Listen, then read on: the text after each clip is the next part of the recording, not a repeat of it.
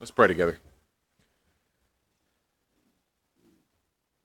Our great God, as we come to the time where we sit under your preached word, God, I do pray that you would give our pastor strength, give him, sustain his voice, sustain his health. Lord, we pray that you would help him to boldly proclaim your word today, God, that we would hear your word, that we would apply it in our lives. God, that you would use it to save the lost among us. God, we pray that you would help us, Father, to focus on your word. Help us to cast the cares of the world aside, Lord, that we would come into your presence and that we would hear your word. Pray this in the name of Jesus. Amen.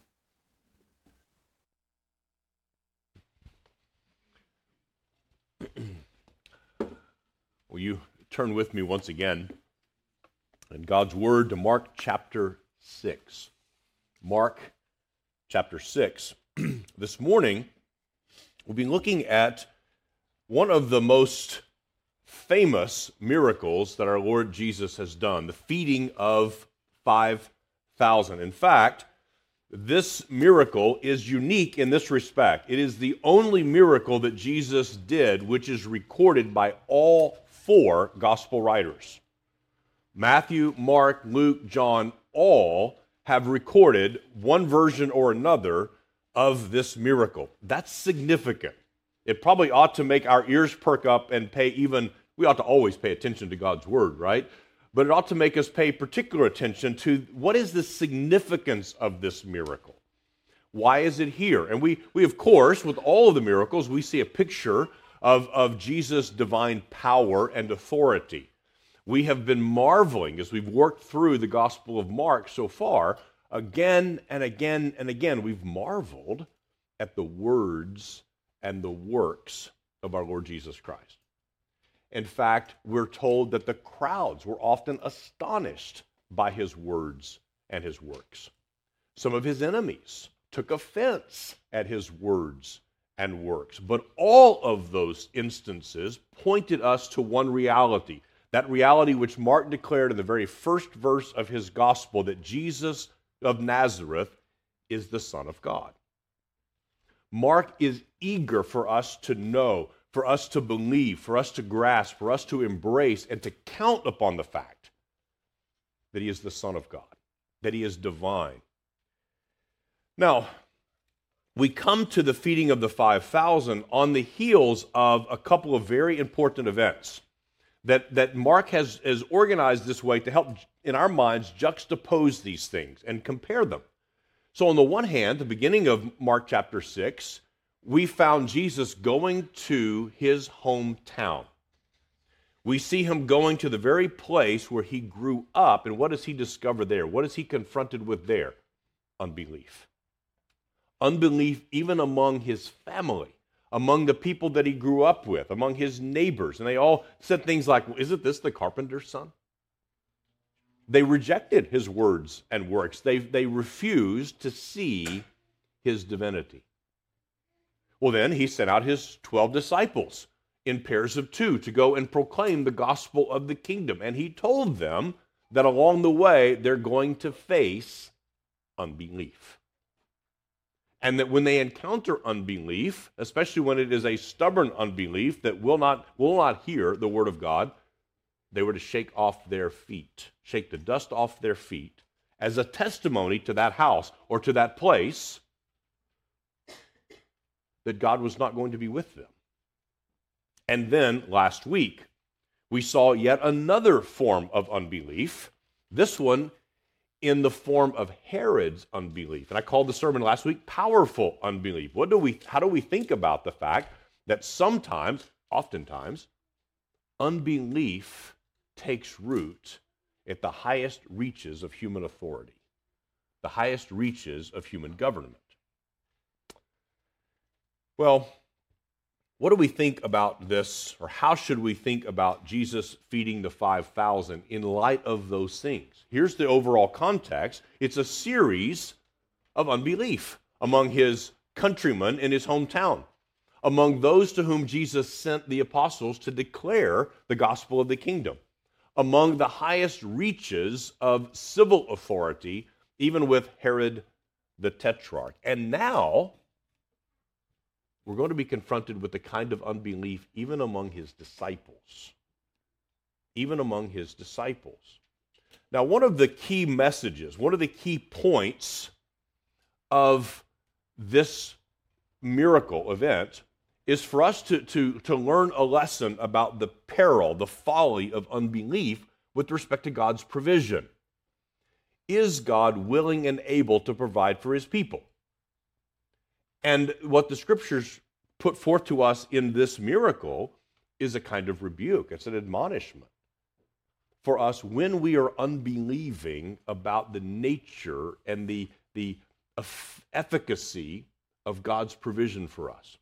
In fact, to kind of understand that text and this event from that perspective, I would commend to you a sermon that Pastor Jarrett Downs preached here. It's been over 5 years ago now. I looked this up. I was amazed. It's been this long. June 17th of 2018. He preached a sermon from the parallel passage in Luke chapter 9 entitled, Our All-Sufficient Provider. It's a wonderful sermon to unpack this folly of unbelief with respect to God's provision for us. But in Mark's gospel, and unique to Mark's gospel, all four gospel writers contain this event. But Mark, and this is uncharacteristic, Mark's version is longer with respect to this particular miracle. And again, when we see patterns disrupted, normally the pattern is Mark gives us a briefer version of an event. And here, the pattern's interrupted. Mark actually gives us a longer version, a more extensive version of that event. And so what do we make of that? Being that his is the largest, I think Mark intends an even bigger theological point. It is absolutely true that the miracle teaches to us the folly of being unbelieving, and especially being unbelieving with respect to God's provision for us. But I think that's only one aspect of what Mark brings forth for us. The miracle of feeding 5,000 men in the wilderness uniquely makes the case here that Jesus is divine.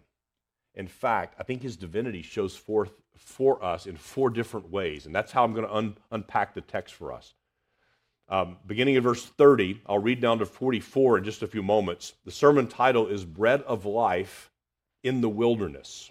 Bread of Life in the Wilderness. And here, we're going to find this. The feeding of the 5,000 demonstrates to us that Jesus is the divine Son of God. I mean, that's been Mark's focus from the beginning, right? And specifically, in this text, we see the divine Son in four ways. These will be our four headings for the sermon. He is a compassionate shepherd. He is the compassionate shepherd of Israel. Secondly, he is a miraculous provider. He is a miraculous provider. Thirdly, he is covenant-keeping Yahweh. Jesus is covenant-keeping Yahweh. And fourthly, Jesus is divine creator. So if you walk away and remember nothing else, remember this, that through this miracle, we see Jesus as the Son of God in these four ways: a compassionate shepherd, miraculous provider, covenant-keeping Yahweh, and divine creator. He is truly God, truly man. Let's read together the text. I'll begin in verse 30 and follow along with me as I read aloud down to verse 44, the bread of life in the wilderness. And saints, I think that is our task today, is to behold the glory of our God in the person of the Son. To behold our Redeemer, our Messiah, our Savior, our Lord, who is nothing other than truly God, who's assumed to himself human flesh. Here is the word of God. The apostles returned to Jesus and told him all that they had done and taught. And he said to them, "Come away by yourselves to a desolate place and rest a while." For many were coming and going, and they had no leisure even to eat. And they went away in the boat to a desolate place by themselves. Now many saw them going and recognized them, and they ran there on foot from all the towns and got there ahead of them. When he went ashore, he saw a great crowd, and he had compassion on them because they were like sheep without a shepherd. And he began to teach them many things. And when it grew late, his disciples came to him and said, "This is a desolate place, and the hour is now late. Send them away to go into the surrounding countryside and villages and buy themselves something to eat." But Jesus answered them, "You give them something to eat." And they said to him, "Shall we go and buy 200 denarii worth of bread and give it to them to eat?" And he said to them, "How many loaves do you have? Go and see." And when they had found out, they said, 5, and 2 fish. Then he commanded them all to sit down in groups on the green grass. So they sat down in groups by hundreds and by 50s, and taking the 5 loaves and the 2 fish, he looked up to heaven and said a blessing, and broke the loaves, and gave them to the disciples to set before the people. And he divided the 2 fish among them all, and they all ate and were satisfied. And they took up 12 baskets full of broken pieces and of the fish. And those who ate the loaves were 5,000 men. May the Lord bless the reading of his word. Notice in the first place, brothers and sisters, as we behold our God in the person of the Son, notice first of all that Jesus is offered to us as a compassionate shepherd. He is offered to us, he's offered to you this morning as a compassionate shepherd. Look back at verse 34. Here's the scene. The apostles had returned to Jesus from ministering the word of God, and apparently while they were gone, and sometime coincident to that event, they learn about the death of John the Baptist. That's what we looked at last week. And so the emotional blow was heavy upon them, and upon Jesus as well, according to his humanity. John was a great man, and to lose him in such circumstances was tragic. And in a sense, they're reeling from this. And so Jesus wisely says, let's go away by yourselves to a desolate place and rest for a while. I mean, the crowds were such that the text tells us they hadn't even had an opportunity to eat. Now, you probably recall, if not, I'll remind you now, that John Mark was not an eyewitness to these events. He's writing the gospel, but he's not an eyewitness to this. But the Apostle Peter was perhaps his primary source in the writing of this gospel. So certainly the memories that Peter would have had are kind of coming and flooding back through Mark's pen here. And you can just kind of hear Peter as an older man telling this story. We hadn't even had a time to get something to eat. We were emotionally just grieved over the loss of John the Baptist. We had gone out for the very first time on our own, 2 by 2, and proclaiming the gospel, which was an amazing privilege. We got to see men come to faith in Christ. We got to see demons cast out. We got to see men healed of diseases, but we were exhausted. And then Jesus tells us, let's go to a desolate place to rest. And y'all, we were so looking forward to that. We were eager for such a rest. We were eager to get back and debrief and sit with our teacher, our master, our Lord, and discuss the things that we had learned, the things that we had taught. But the crowd was so great, they mobbed us even as we were getting ready to go on the boat. And you know what they did? They followed us along the shore and they beat us to the desolate place to which we were going. We just couldn't escape. But you know what happened when Jesus got off the boat? He didn't rebuke the crowd. He didn't say, we're done for today. He didn't call in sick for the rest of the day. No, because the God that we serve came and clothed himself in humble human flesh, and he had compassion on the people, upon the crowd, because they were like sheep without a shepherd. Now, brothers and sisters, this is no human compassion, or not merely human compassion that we are observing here. Mark sets before us the Son of God, and strikingly in this miracle account, Jesus is set before us as the great shepherd of Israel. In fact, there are echoes. A number of times when you read through the New Testament, you will find the authors of the New Testament quoting directly passages from the Old Testament. Sometimes you will find them paraphrasing texts from the Old Testament. Sometimes Paul, for example, will actually blend various passages together from the Old Testament and make a theological point. Other times what we find in the New Testament are allusions, not illusion with an I, but allusions with an A. It's an indirect reference to an Old Testament text or event. And I think we have one here, for example, from Zechariah chapter 10. Listen to the prophet Zechariah in chapter 10. For the household gods utter nonsense, and the diviners see lies. They tell false dreams and give empty consolation. Therefore the people wander like sheep. They are afflicted for lack of a shepherd. My anger is hot against the shepherds, and I will punish the leaders, for the Lord of hosts cares for his flock, the house of Judah, and will make them like his majestic steed in battle.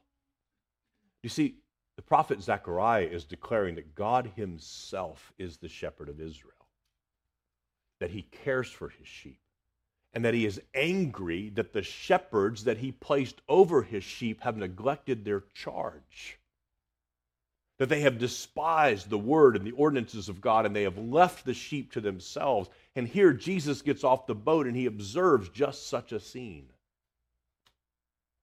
That here is this mass of his kinsmen according to the flesh, who have been left with derelict shepherds. They've had teachers and shepherds over them who've neglected their charge, and Jesus has compassion on them. This is not a mere human compassion. This is the compassion of God himself. And we're told here that Jesus stayed and he began to teach them many things. What do you suppose Jesus taught them? We don't have to speculate. We don't have to speculate. Jesus taught them over and over and over again. He taught the crowds the gospel of the kingdom. In fact, Luke makes it explicit in Luke chapter 9. Luke tells us exactly what Jesus taught. When the crowds learned it, they followed him, and he welcomed them and spoke to them the kingdom of God and cured those who had need of healing. So Jesus did what he always did. He taught the gospel of the kingdom. He declared to them how their sins could be forgiven.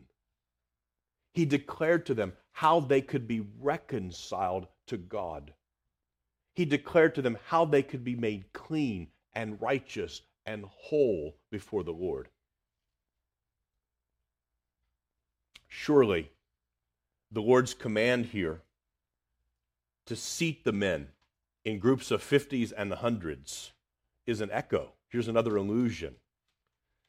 What does that remind you of when you see the Lord Jesus, when you hear him make this command to have the men sit in groups on the green grass and to sit down in groups by hundreds and by 50s? Well, this is what Moses did. On the advice of his father-in-law Jethro, he divided the people by 50s and 100s.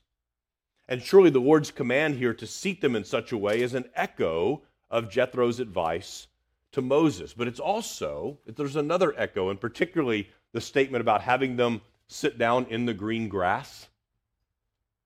Our minds immediately go to Psalm 23. Immediately go to Psalm 23. There, David testifies that Yahweh himself is the great shepherd. And he is a great shepherd. The Lord is my shepherd, I shall not want. He makes me lie down in green pastures.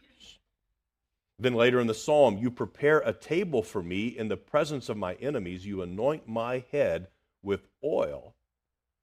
My cup overflows. Jesus is presented to us here as the shepherd of Israel. Now, I'm not making the claim to you that the disciples there in that moment immediately recognized all of this. They didn't. In fact, I know that they didn't because later on in this same chapter, down in verse 51, Jesus got into the boat with the disciples, and the wind ceased, and they were utterly astounded, for they did not understand about the loaves, but their hearts were hardened. See, autobiographically, Peter says about himself and the other apostles that in the moment, they didn't understand all of this. But after the outpouring of the Spirit of God, according to the Lord Jesus' promise to them, the Spirit had led them into all truth, and now, in retrospect, they see this is what was being revealed to us that day. We just didn't see it. Jesus is the great shepherd of Israel. He is divine. He is the holy God. And the question immediately arises to us, do you know this compassionate shepherd? Do you know him? By his grace, have your eyes been opened to see him for who he really is, the great shepherd of Israel? Have you experienced personally the kindness, the tenderness, the compassion by which he forgives your sin and then leads you step by step by step through green pastures and into righteousness? And then a further question, has that compassion that you've received, has that produced a compassion in you? See, what was the initial response of the disciples? Send them away. Let them go find themselves something to eat. Let the crowd sort this out for themselves. And what was Jesus' answer? No, you feed them. You feed them. You represent me. You feed them. J.C. Ryle makes this observation. It's some probing questions. He says, let us ask ourselves as we leave the passage whether we know anything of the mind of Christ.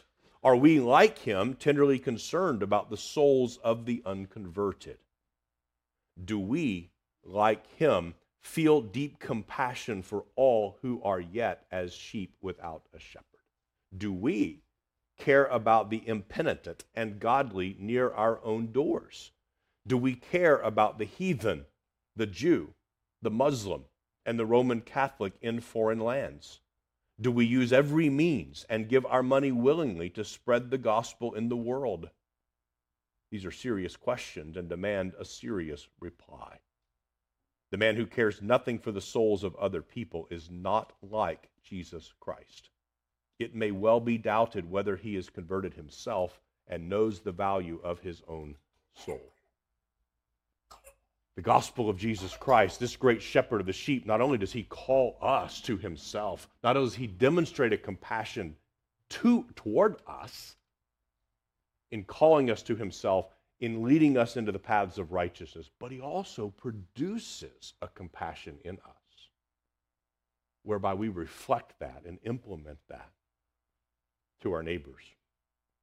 Our Lord Jesus taught men and women, he taught boys and girls how to be reconciled to God, how to have their sins forgiven them, how to be made clean and whole. Behold, saints, your Lord Jesus Christ as the great shepherd of Israel.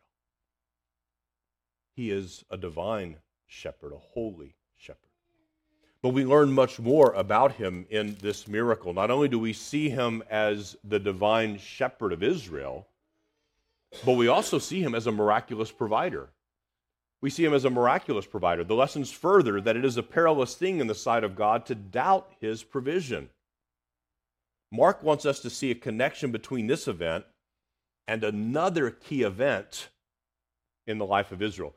There are echoes throughout this text of the life of Israel of ancient times. Mark alone tells us that these events took place in a desolate place. In fact, Mark says this twice. He says, Jesus says, come away by yourselves to a desolate place and rest a while. And then in verse 35, and when it grew late, the disciples came to him and said, this is a desolate place. It means it's deserted. It is wilderness-like. There was green grass there, so it was not a complete wilderness, but it was wilderness-like. He is intentional to cause Mark is intentional to cause us as his hearers, as his readers, for our minds to go immediately back to what event in the life of Israel? To the Exodus, to the time of wandering in the wilderness, where there we had 12 tribes who grumbled against God that there was nothing to eat. Here we have 12 disciples who complained to Jesus, we don't have enough to eat.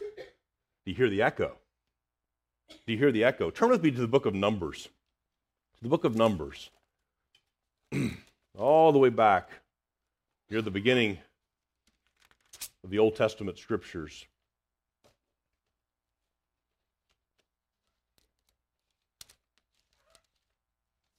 Numbers chapter 11. Here is an event that takes place immediately following the very first Passover meal. The very first Passover meal. In fact, John tells us, remember, the feeding of the 5,000 is recorded in all four Gospels, and each of the Gospel writers give us a little bit different nugget. John tells us that this the feeding of 5,000 takes place at the same time as Passover. It's in the same time of the year as Passover. So again, John's making a theological connection, and we need to see that as well. Look at Numbers chapter 11, beginning in verse 18.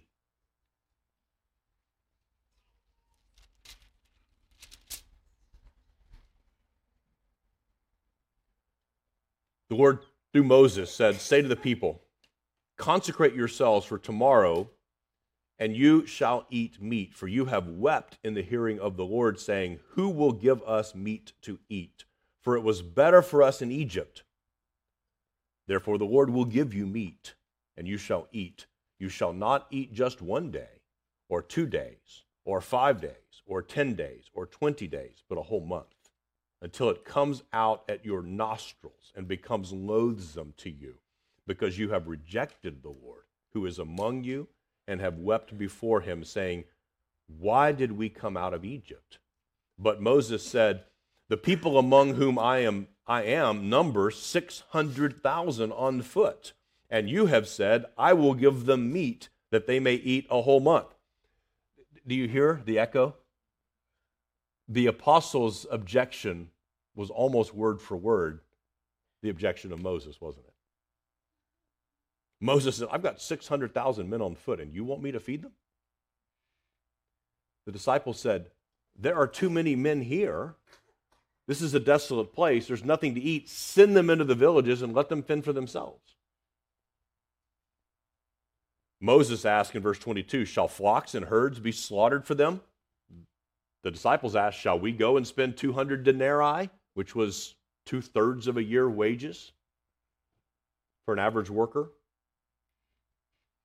Or shall all the fish of the sea be gathered together for them and be enough for them? And the Lord said to Moses, is the Lord's hand shortened? Now you shall see whether my word will come true for you or not. So that's the question, isn't it? Is the Lord's hand shortened? In other words, is God capable of doing this? So see, Mark is very intentionally bringing the very same set of circumstances, or similar set of circumstances, but the same question to the surface. Not is Jesus, a great human teacher, able to do these things, but is Jesus, the divine Son of God, able to do this? That's the question. Still there in Numbers 11, skip down to verse 31. Then a wind from the Lord sprang up, and it brought quail from the sea and let them fall beside the camp, about a day's journey on this side and a day's journey on the other side around the camp, and about 2 cubits above the ground. And the people rose all that day and all night and all the next day and gathered the quail. Those who gathered least gathered 10 homers, and they spread them out for themselves all around the camp, while the meat was yet between their teeth before it was consumed. The anger of the Lord was kindled against the people, and the Lord struck down the people with a very great plague. Therefore, the name of that place was called Kibroth Hattaavah, because there they buried the people who had the craving. From Kibroth Hattaavah The people journeyed to Hazeroth, and they remained at Hazeroth. Now notice something. Here we're intentionally given the echoes of this Old Testament event.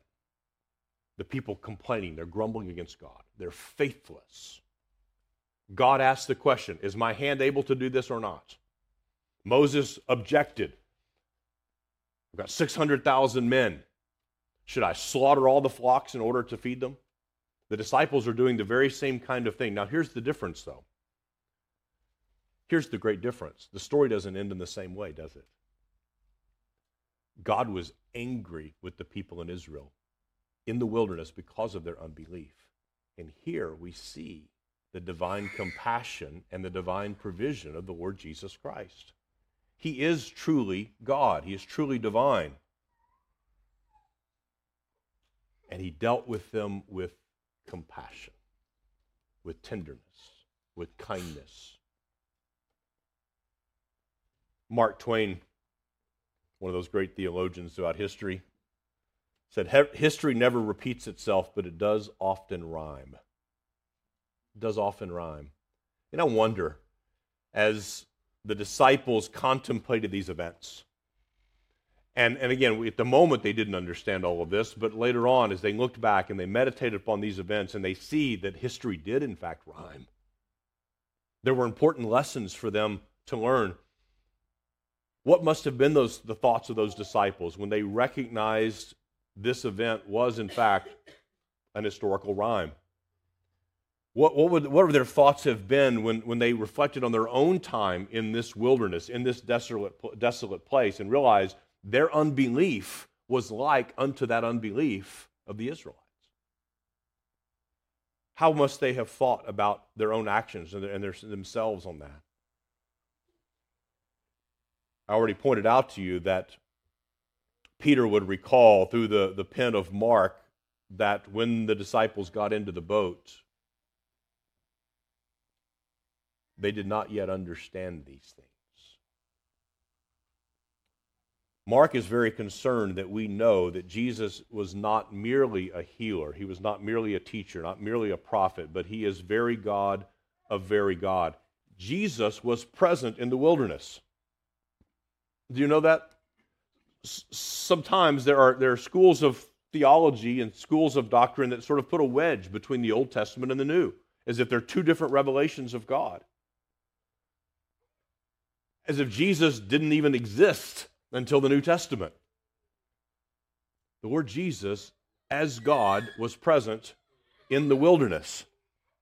And Mark is concerned for us to know that. He was present in the wilderness. He is the one who fed his people then. He is the one who fed 5,000 people in this desolate place in Palestine. He is the Lord who provides for his church today. It is the same Lord, the same God who was in the wilderness, who was beside the Sea of Galilee in a desolate place, and who is with us, saints, right this very moment. And when we doubt this, it is to both our shame and to our peril. When we doubt that our Lord Jesus is a miraculous provider. When we doubt that as a church, when we doubt that in our households, when we doubt that as individual men and women, that God is not able or unwilling to provide for us. And now, just as it was then, his power and his provision is not dependent upon our faith. This is the question that the Lord asked to Moses. It's the question that should be posed to ourselves today. The Lord said to Moses, is the Lord's hand shortened? Is the Lord's hand shortened? In other words, is he lacking in some way? Now you shall see whether my word will come true for you or not. Now that Mark wants us to know, what Mark wants us to know is this: what was said of God in Numbers 11, what was said about God in the wilderness, should be said of Jesus in Mark chapter 6. Everything that was true of Yahweh in the wilderness is true of Jesus in Mark chapter 6, because Jesus is God. He is Yahweh. Jesus is the same God who provided for his people in the wilderness, and his power overcomes our unbelief. Brothers and sisters, are you doubting God's provision for you? Whether that's in physical, material ways or spiritually, are you doubting God's provision? Are you suspicious that God may not provide what you need? Are you suspicious that God may not be able to provide what you need? Are you more like the disciples where you look at the 5 loaves and the 2 fish in your hands and say, this is all we have. This isn't enough. And then neglect to see that they have the one who made all things standing right in front of them. The one who is the provider of all that we need. And we must confess, brothers and sisters, our unbelief and call it what it is. Unbelief is sin. That's one of the prevailing points, I think, in all of Mark's gospel here in chapter 6, as we see whether it's in his hometown or whether we see in those who reject the apostles' message as they go out 2 by 2, or whether it's in the very banquet halls of Herod and his unbelief. In every respect, in every circumstance, whether small or great, unbelief is sin. Unbelief is sin. And what is the remedy for every sin? Faith and repentance. To believe upon the Lord Jesus Christ and to turn away from that sin. Some of us need the grace of repentance in this very area. To repent of our unbelief, of our doubting, of our refusal to acknowledge that He is both willing and able to provide for us. May we not test the Lord in these days as they did in the wilderness, saying that God is not able to do this. May we rejoice that His hand is not dependent upon us having a sufficient measure of faith in order for Him to provide. His hand was not held back because of the unbelief of Moses. His hand was not held back because of the unbelief of the people. His hand was not held back because of the unbelief of the 12 disciples. And His faithfulness to provide will not be held back because of your unbelief or mine. He is able to do far more exceedingly than we can even ask or think. Jesus is God. He is, first of all, our compassionate shepherd, but He is also our miraculous provider. But we see 2 more aspects of His divinity. Two more views of His divinity are on display here in this miracle. Thirdly, we see Him as divine creator. We see Him as divine creator. Notice that we're told here the disciples produced 5 loaves and 2 fish, right? We're told that Jesus blesses those things. Look at verse 40. So they sat down in groups by hundreds and by 50s, and taking the 5 loaves and the 2 fish, He looked up to heaven and said a blessing, and broke the loaves and gave them to the disciples to set before the people. And He divided the 2 fish among them all, and they all ate and were satisfied. How did Jesus accomplish this? How did Jesus take the 5 loaves of bread, bless that, hand it to the disciples, they distribute it to groups of 50s and 100, 5,000 men, likely plus women and children, so a number of 10,000 or more, and all were satisfied. In fact, there were leftover pieces of both bread and fish to fill up 12 baskets. By what mechanism did Jesus do this? The answer is we're not told. We're not told. The emphasis is not on the how He did this.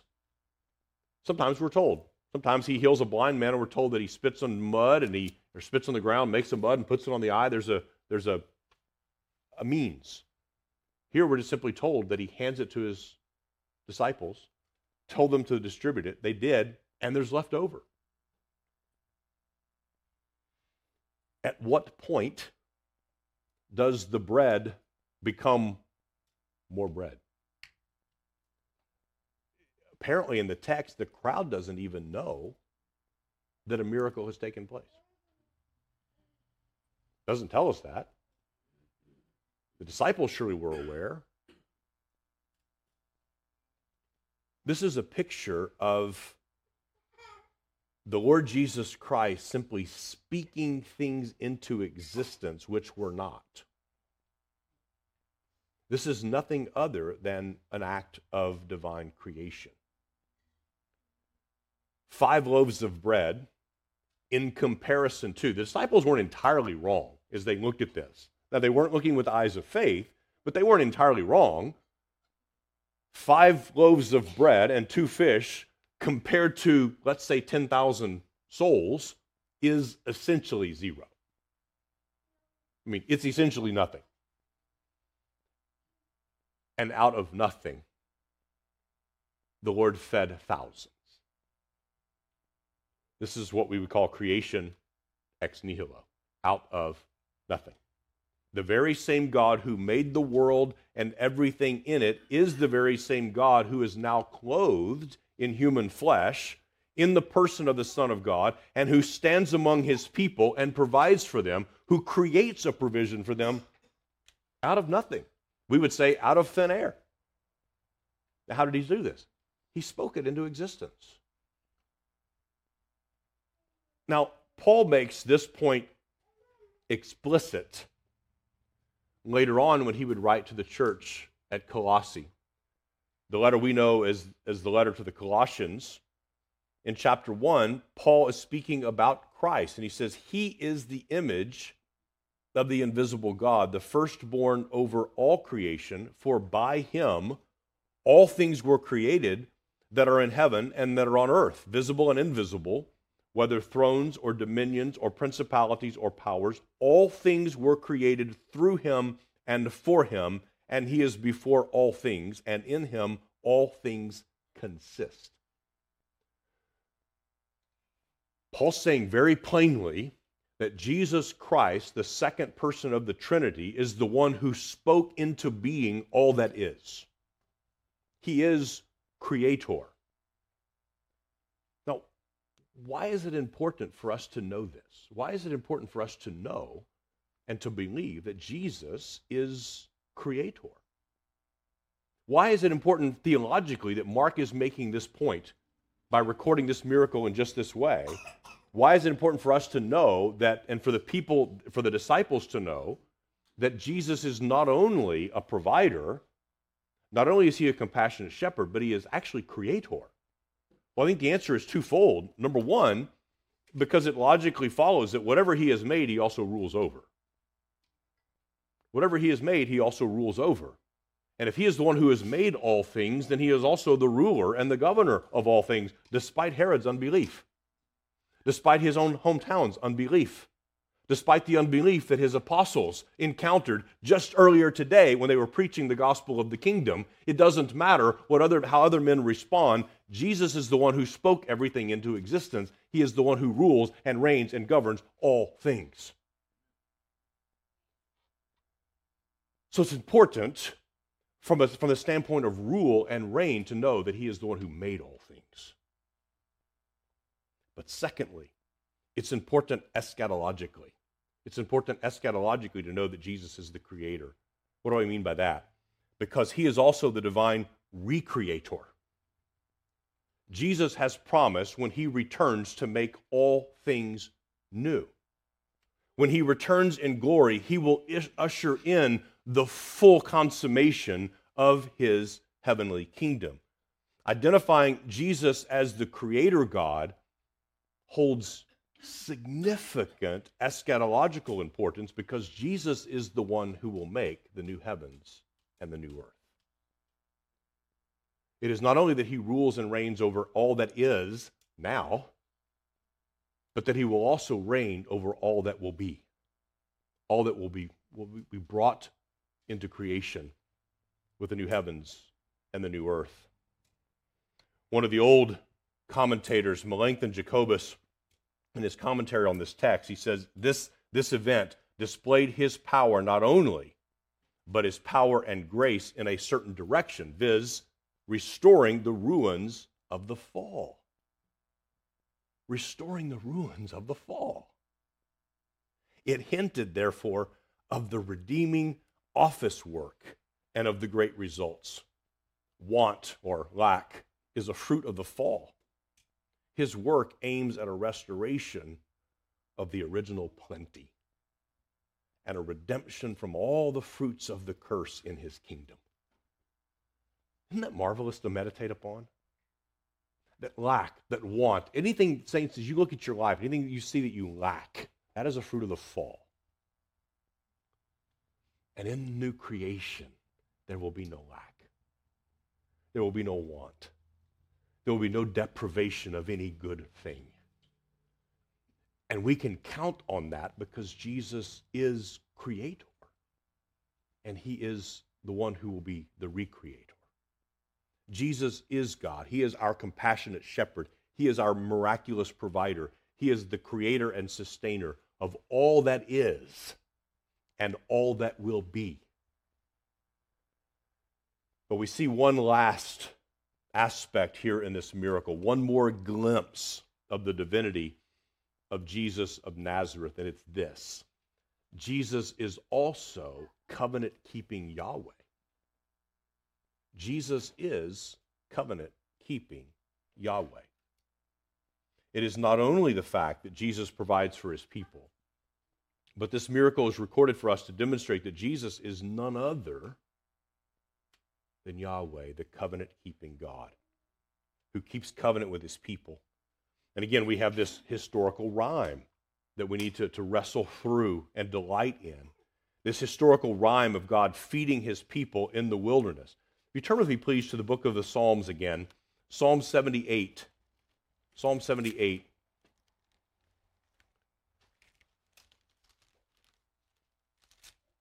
I'd love to go through the whole psalm. For the sake of time, I'm going to read verses 1 through 8 and then 17 through 24. Psalm 78, this is a maskil of Asaph. And I think you'll recognize immediately the subject matter of the psalm. Give ear, O my people, to my teaching. Incline your ears to the words of my mouth. I will open my mouth in a parable. I will utter dark sayings from of old, things that we have heard and known that our fathers have told us. We will not hide them from our children, but tell them to the coming generation the glorious deeds of the Lord and his might and the wonders that he has done. He established a testimony in Jacob and appointed a law in Israel, which he commanded our fathers to teach to their children, that the next generation might know them, the children yet unborn, and arise and tell them to their children, so that they should set their hope in God and not forget the works of God, but keep his commandments, that they should not be like their fathers, a stubborn and rebellious generation, a generation whose heart was not steadfast, whose spirit was not faithful to God. Now look down at verse 17. Yet they sinned still more against him, rebelling against the Most High in the desert. They tested God in their heart by demanding the food they craved. They spoke against God, saying, "Can God spread a table in the wilderness?" Do you think Mark chapter 6 has an answer to that question? Can God spread a table in the wilderness? He struck, verse 20, the rock so that water gushed out and streams overflowed. Can he also give bread or provide meat for his people? Therefore, when the Lord heard, he was full of wrath. A fire was kindled against Jacob. His anger rose against Israel, because they did not believe in God and did not trust his saving power. Yet he commanded the skies above and opened the doors of heaven, and he rained down on them manna to eat and gave them the grain of heaven. Man ate of the bread of the angels. He sent them food in abundance. Who is it in Psalm 78 who has made a table for them in the wilderness? Who is it in Psalm 78 that has fulfilled his covenant promises to sustain and provide for his people? It is Yahweh who has done this. The psalmist uses repeatedly God's covenant name, the Lord, Yahweh. Who does Mark intend for us to recognize here in Mark chapter 6 as the one who has set a table in the midst of the wilderness? It is Yahweh, clothed in human flesh. It is Yahweh the second person of the Trinity, incarnate, taking on the form of a servant. Jesus is God. Jesus is Yahweh. He can be trusted not only to care for and to provide for his people,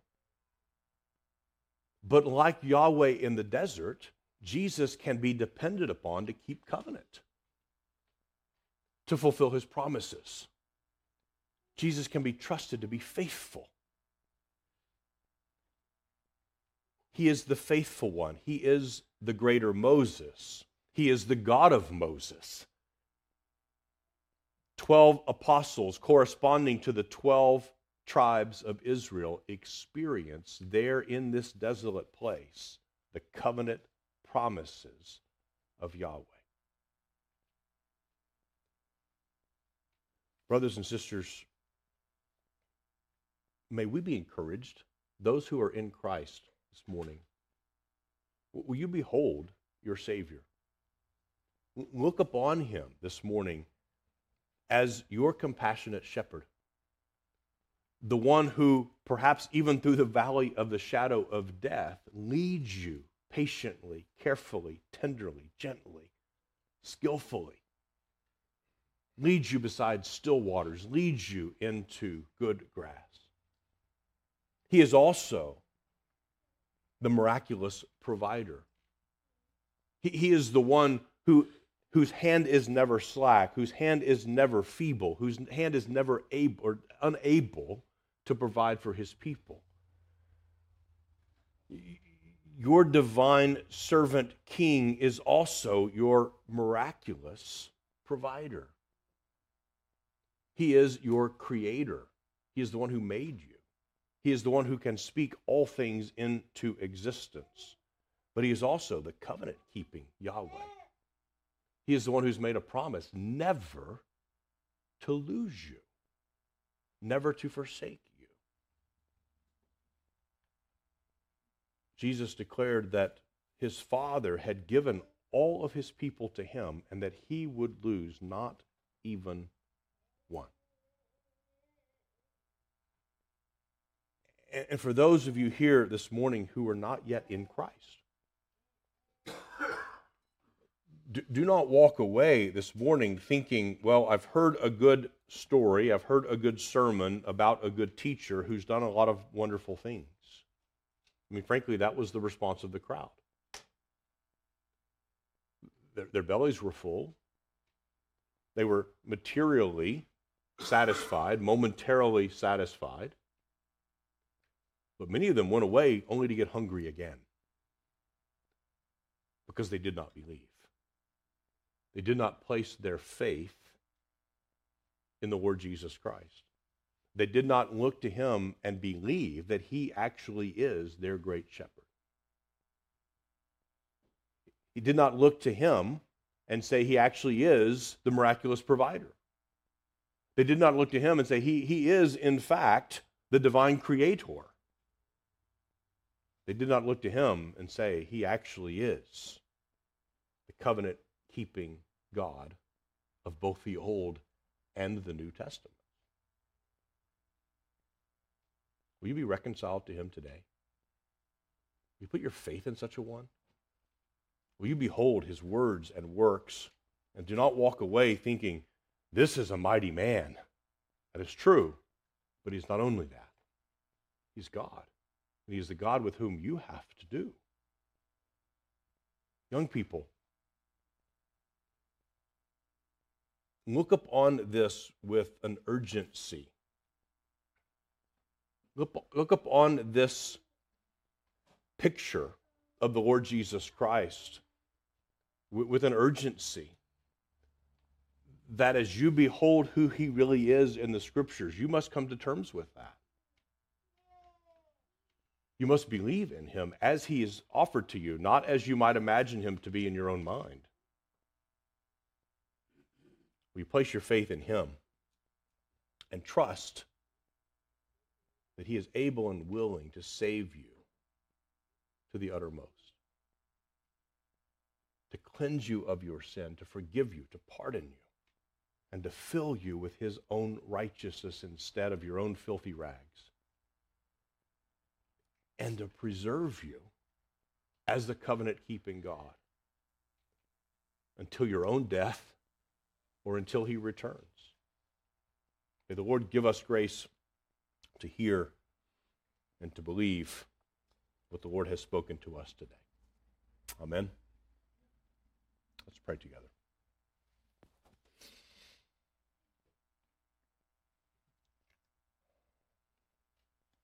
Our God and our Father, we thank you that